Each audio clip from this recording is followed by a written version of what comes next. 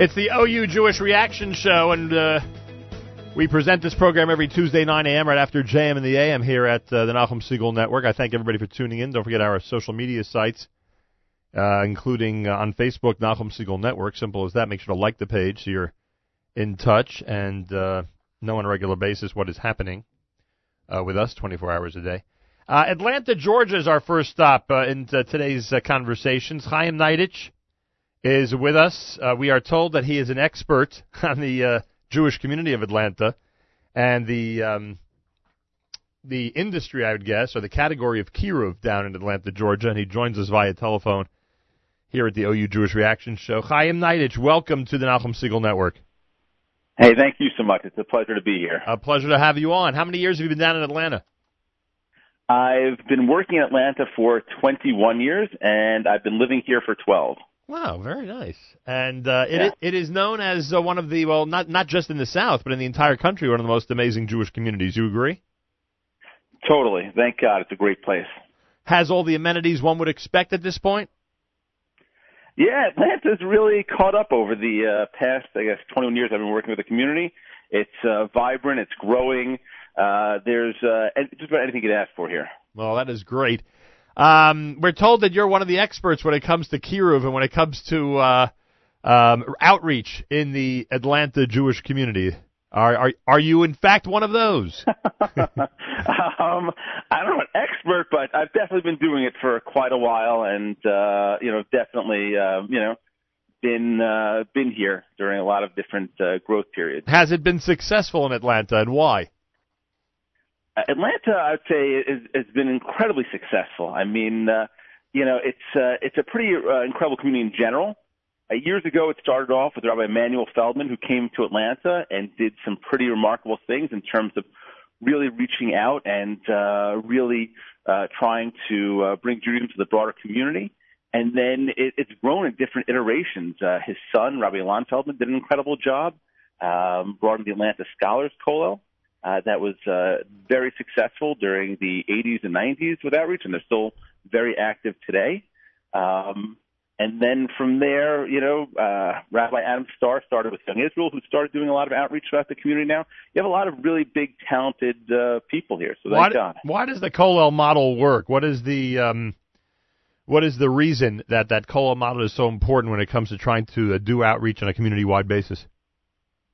I think with anything. Also just getting back here, NCSY has been around since the beginning here, so I just want to mention NCSY has been was one of the first 4 founding cities, of NCSY was in Atlanta, Georgia, along with Augusta, Savannah, and Charleston. So again, NCSY has played a major role in the community as well. But getting back to the Kollel question, I think the key thing with the Kollel is this: is if you meet these guys, you're going to love them. They're great guys.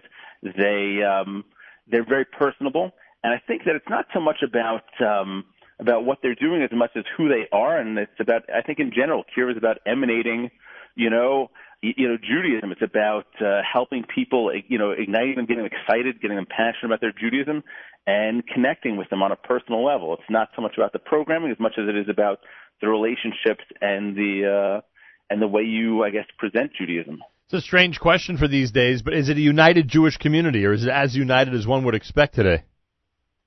I think as far as Jewish communities go, Atlanta is probably one of the most united communities in the country.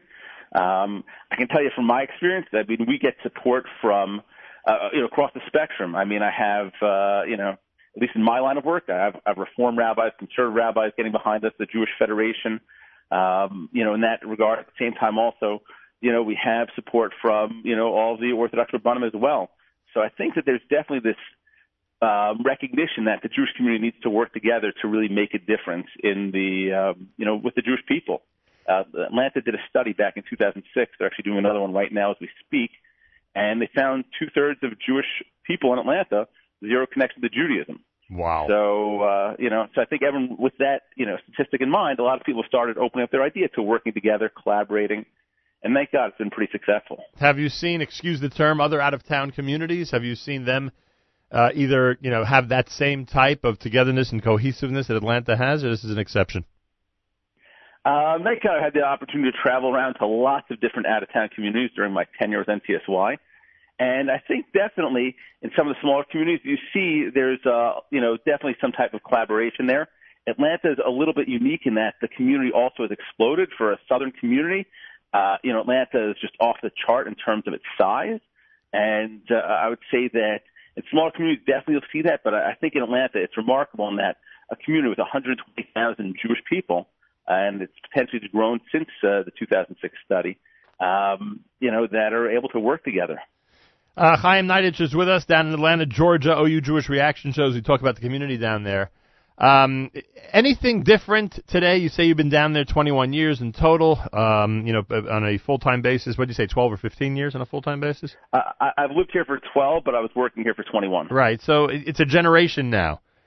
As outreach goes, as kiruv goes, is programming different? Are the ways to attract the young people to try to get the high schoolers into an environment that that we think is for their betterment? Has any of those strategies changed over the last 20 years? That's actually a very interesting question. It's radically different today. It's incredible. I think that people, that are coming in and getting involved in NCSY now, when I tell them stories of what it was like when I first got started, it was radically different. Meaning, when I first got started, the internet was in its infancy. Most people didn't have it. This is starting back in I first got involved here back in '95. So there was, people, if you brought Coke and pizza to a synagogue, you could pack the place. Right. Today, today it's just, teens don't need you for that social interaction the way they used to, because they can be online connecting to people, all over the country with their different, niche type of things. Every kid has their own type of way they define themselves, and they can connect through Google Hangouts, through FaceTime. There's different ways they're connecting to each other. And therefore, I find that it's not about it's not like the old days where everyone had one phone line, one TV, and again, you can get out for the night. That's great. Today everyone has so much access to things that they don't need you for those things. You have to, create something different. You direct the NCSY region down there, right? Correct, I do. That would be what, the southern region? So I was a director of southern region for many, many years. Atlanta took off now with 3,300 teens. Sizable portion of NCSYers live here now. It's a huge operation, and Atlanta kind of outgrew the rest of the South. So Atlanta eventually became its own region, and then we keep on going. Boy, the capital of the South in many ways, that's for sure. And you're involved with JSU, and JSU basically with NCSY, they work together. Am I right or wrong? Correct. I would say that, over time, the OU and NCSY ended up absorbing JSU. JSU had a good run on its own for 10 years, and then JSU became an official program of the OU back in 2012. Wow. Chaim Neiditch is with us down in Atlanta, Georgia. What was the population back then when you first got there, as opposed to now in general, the Jewish population? So I think it was something like 65,000. Was at the time of the Olympics, 1996. Right. And then by 2006, they're up to 120. Well, so double the population, and obviously the pool of potential kiruv targets grows as that number grows. Yeah, Atlanta has, I think, the second most Fortune 500 companies in the country. So for a city in the U.S., so it's definitely growing. Industry's growing here. A lot of jobs are here. It's definitely, again, it's taking off by leaps and bounds. What's considered Atlanta is growing. It's a sprawling city. You can drive an hour away from outside of Atlanta. You're still in Atlanta. Right. So in that regard, it's still just expanding. And by the same token, you see what's happening with your neighbors in Florida, where they continue to enjoy amazing growth in their Jewish communities as well. Totally. I'd say, again, I love New York, but definitely, the communities throughout the country are starting to really pick up and grow and thrive as Judaism starts to spread. How's this year been specifically? Has it been a banner year for NCSY down there? Incredible. We're up over 1,000 kids from last year. And, it keeps on exploding. I'm actually going to be speaking again at 2 high school graduations this coming May. And we have a lot of kids going off to Israel for the year next year. We've had a ton of kids coming on conventions. And our JSU program in the public schools, the reach has just been incredible. And the high school youth have those who are, who want to be affiliated with a Jewish high school. They got plenty of choices down there or not? Yeah, so we have actually 4 great choices for high school here.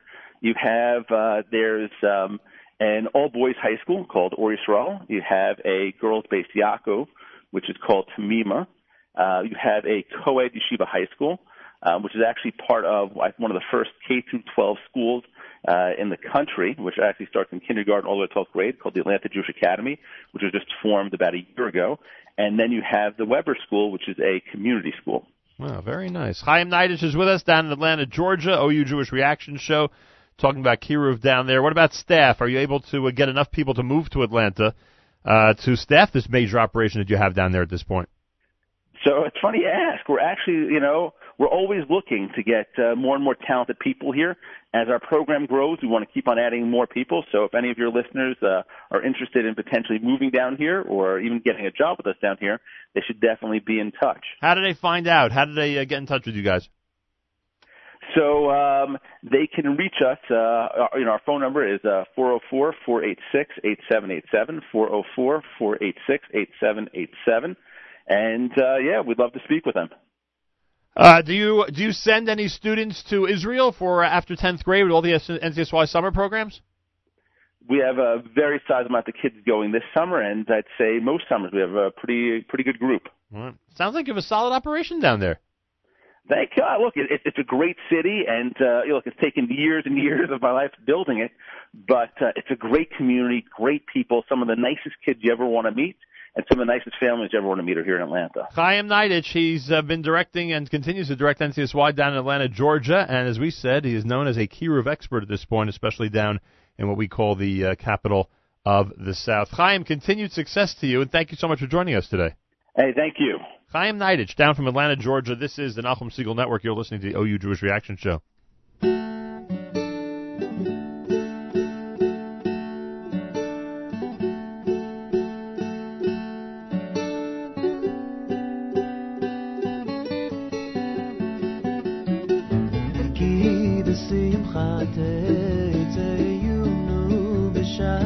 Shalom tuvanu, ki b'simcha tetzeyunu, b'shalom, shalom tuvanu. Hey, harivei agbaot, yifzachu lifneichem rina, v'chol atzei hasadeh yimcha ucha. Hay la la la la la la la, hay la la la la la.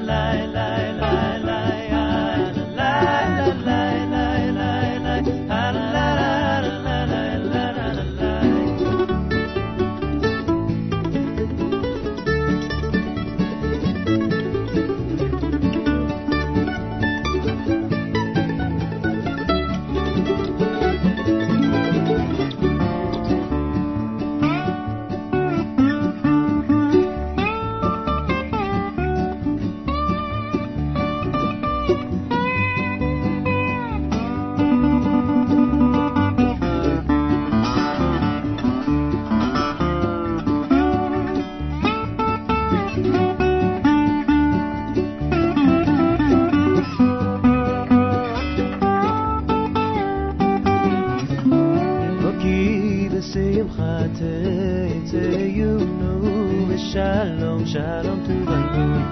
Ki v'simcha tetzeyunu.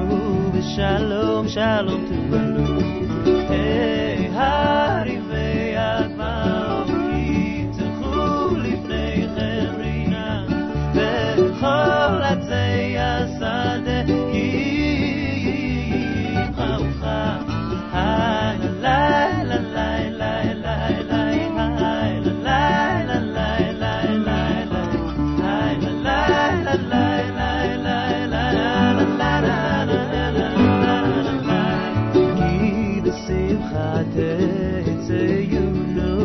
Shalom, shalom to the loom.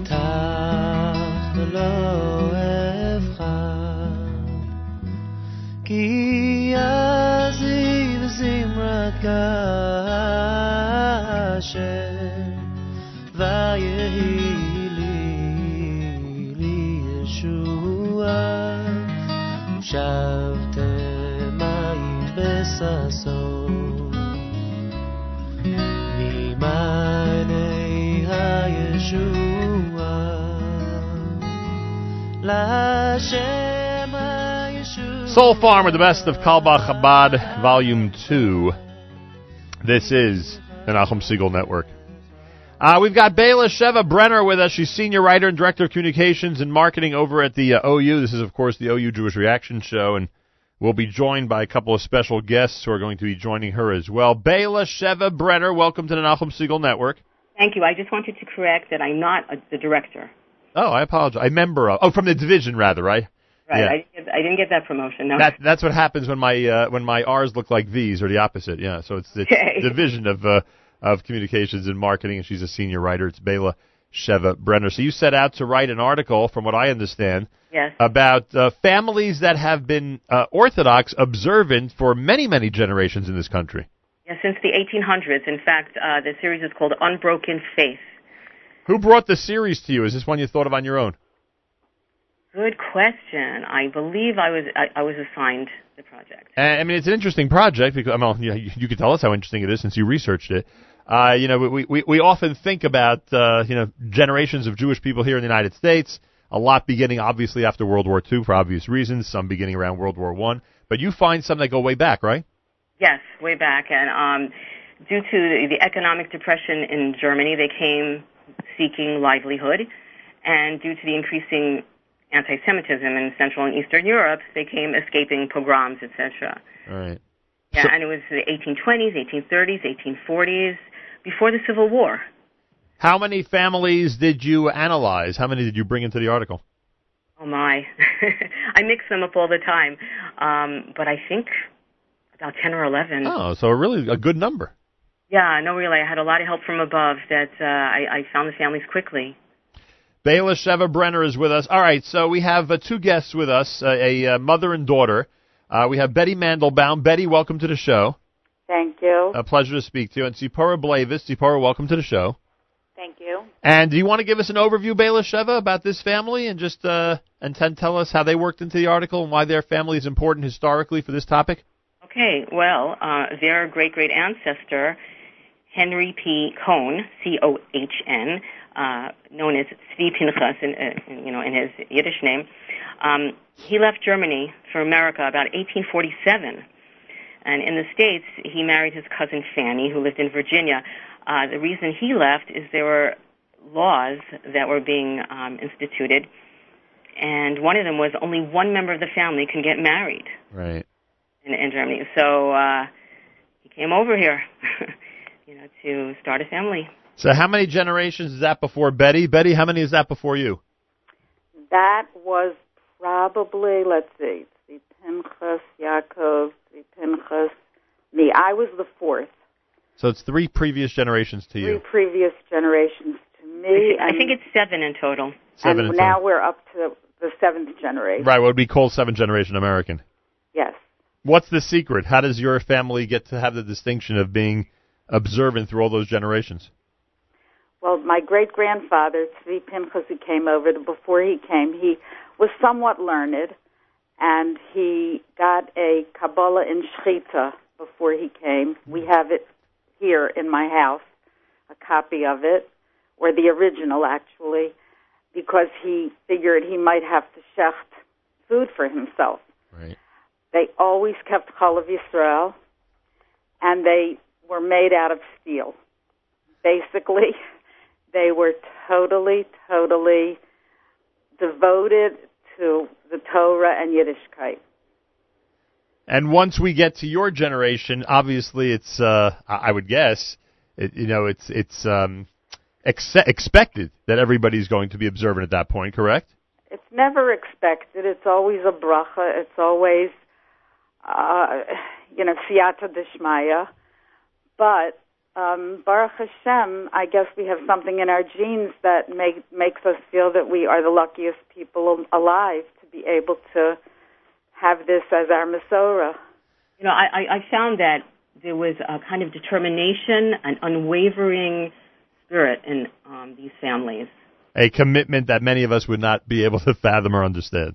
There was no yeshivas. There were parnasa. They had to work on Shabbos, so many people were fired every week, and a lot of them became entrepreneurs because that was the only way they had control over that. Just want to make sure we still have it ready. Betty, you're still there, right? Yes. Tzipora, are you there? I'm here. Tzipora Blavis is with us. That's Betty's daughter, right? Correct? Yes. Tzipora, is this something that has an indelible effect? Leaves a very strong impression on the current generation, knowing this history of the family and looking back, so to speak, as you look forward? I think it does. I think we all understand that we didn't just, appear here out of thin air, but that there was a lot of dedication and commitment from the people before us.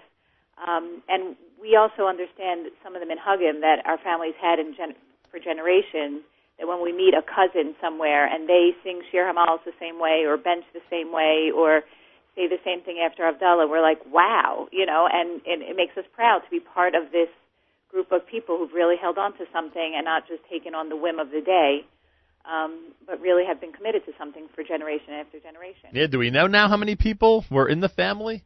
Betty, do we have any clue how many people were... I really don't. I know that my great-grandfather had 9 children. Wow. Only 3 got married.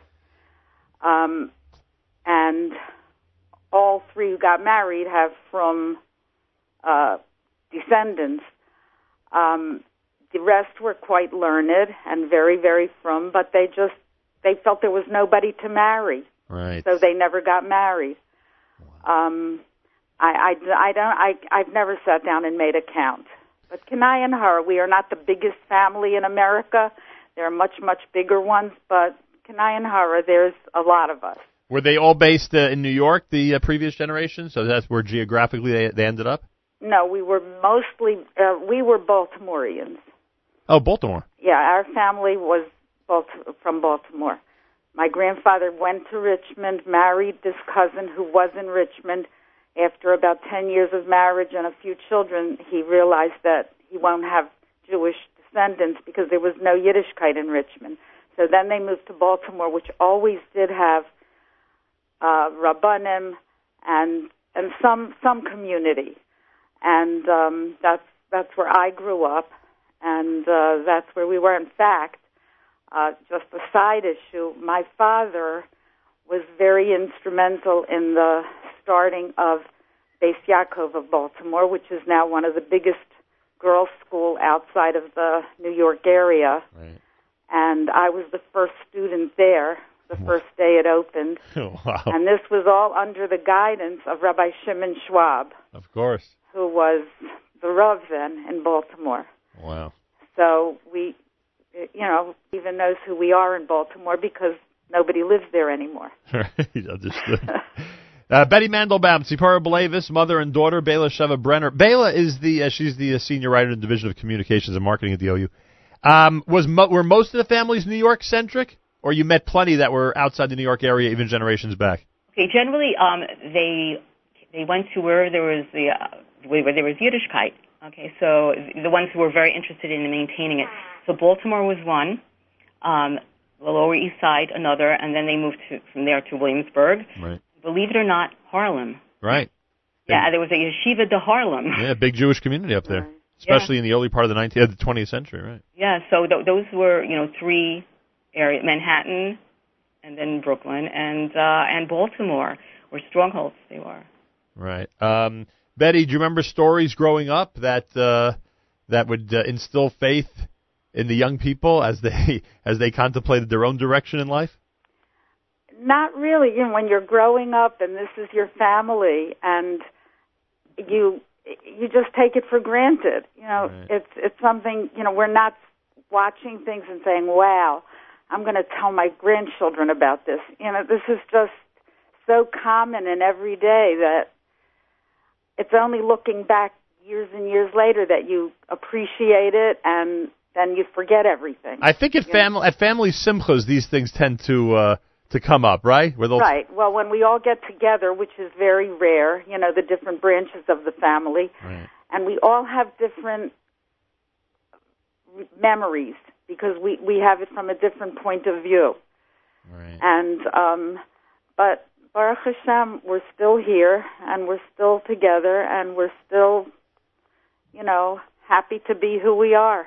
Yeah, no question about that. And a prime example for other families, I can tell you that much. Tzipora, anything growing up that left an impression on you? I think the fact that we saw our grandparents who were involved in anything that had to do with Yiddishkeit because there was nobody else. Right. My grandfather was on the Vad Hatzalah. He was on bringing hashgacha to Baltimore. There was no, formal hashgacha. We saw that. The fact that they were founders of the Beis Yaakov and they were founding members of the Shuls, all these things made us realize that, nowadays nobody has to be involved in anything because you just go to Main Avenue and you get whatever you need. But they established everything.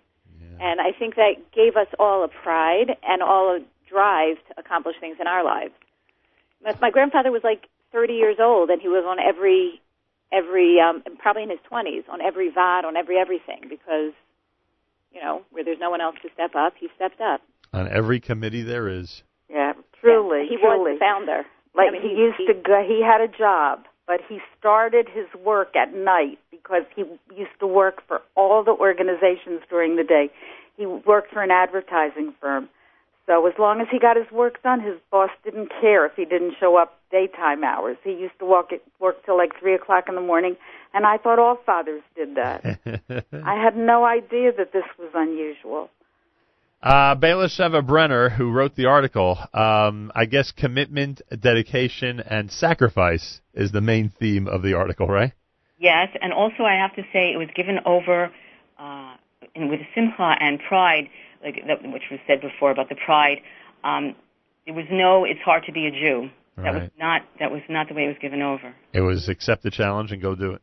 I never ever felt or heard that concept. And I have to just say one thing. Sure. One of the other families that was interviewed was the Bruder family, which the Wilhelms came from, and so on. And I'm friendly with Mrs. Lando. Her son wrote part of one of the articles about that family, and we were talking on Shabbos, and she said to me, one of the reasons that our families could stay the way they were is that none of them ever had to work in a factory. They were not dependent on the boss letting them keep Shabbos. Right. So, and that is true. Yeah. So, we were Baruch Hashem, like they didn't have to face what a lot of other people faced. Getting fired every week, it was not the case for everybody. Right, exactly. So in these two particular families, that was not the case. Right. I can't speak for anybody else. Betty Mandelbaum, Zipporah Blavis, I thank both of you. Bayla Sheva Brenner, Senior Writer, Division of Communications and Marketing at the OU, with the article that focused on 1011 families from the 1800s, Orthodox all the way until today, which is pretty remarkable. Bayla Sheva, anything you'd like to add? Yeah, that it's in this issue of Jewish Action. What's on the cover, do you know? It's on the cover is an American flag. Okay. And you see in the red stripes, you see the immigrants that came over. Right. And it's called Unbroken Faith, American Jewish Families Who Defied the Odds. Good enough to make the cover, huh? Yes. Very nice. Congratulations on that. Ladies, thank you to all of you. To Bayla Sheva Brenner, to Zipporah Blavis, and Betty Mandelbaum. Thank you so much for participating today. Thank you. It's much appreciated. Thank you very much. Much appreciated. It's the Nachum Segal Network, OU Jewish Reaction Program. More coming up. Keep it right here at NachumSegal.com.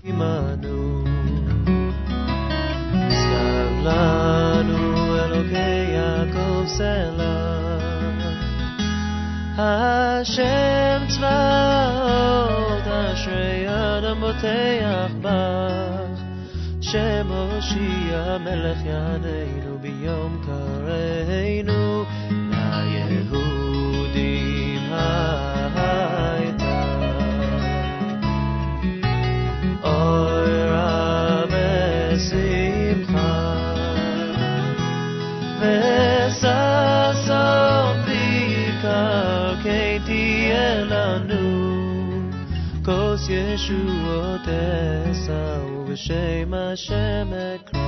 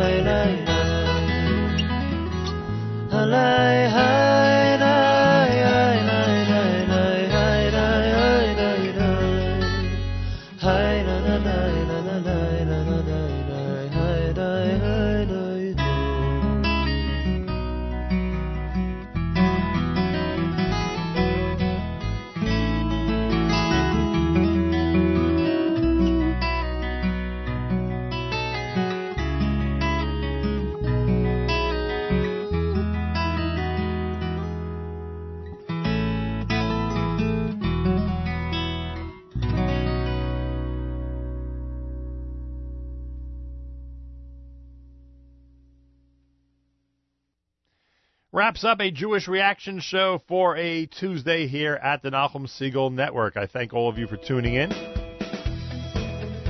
Check out OU.org for information about everything. And the Nachum Segal Network Facebook update page for information about our network. And thanks for listening to the Nachum Segal Network.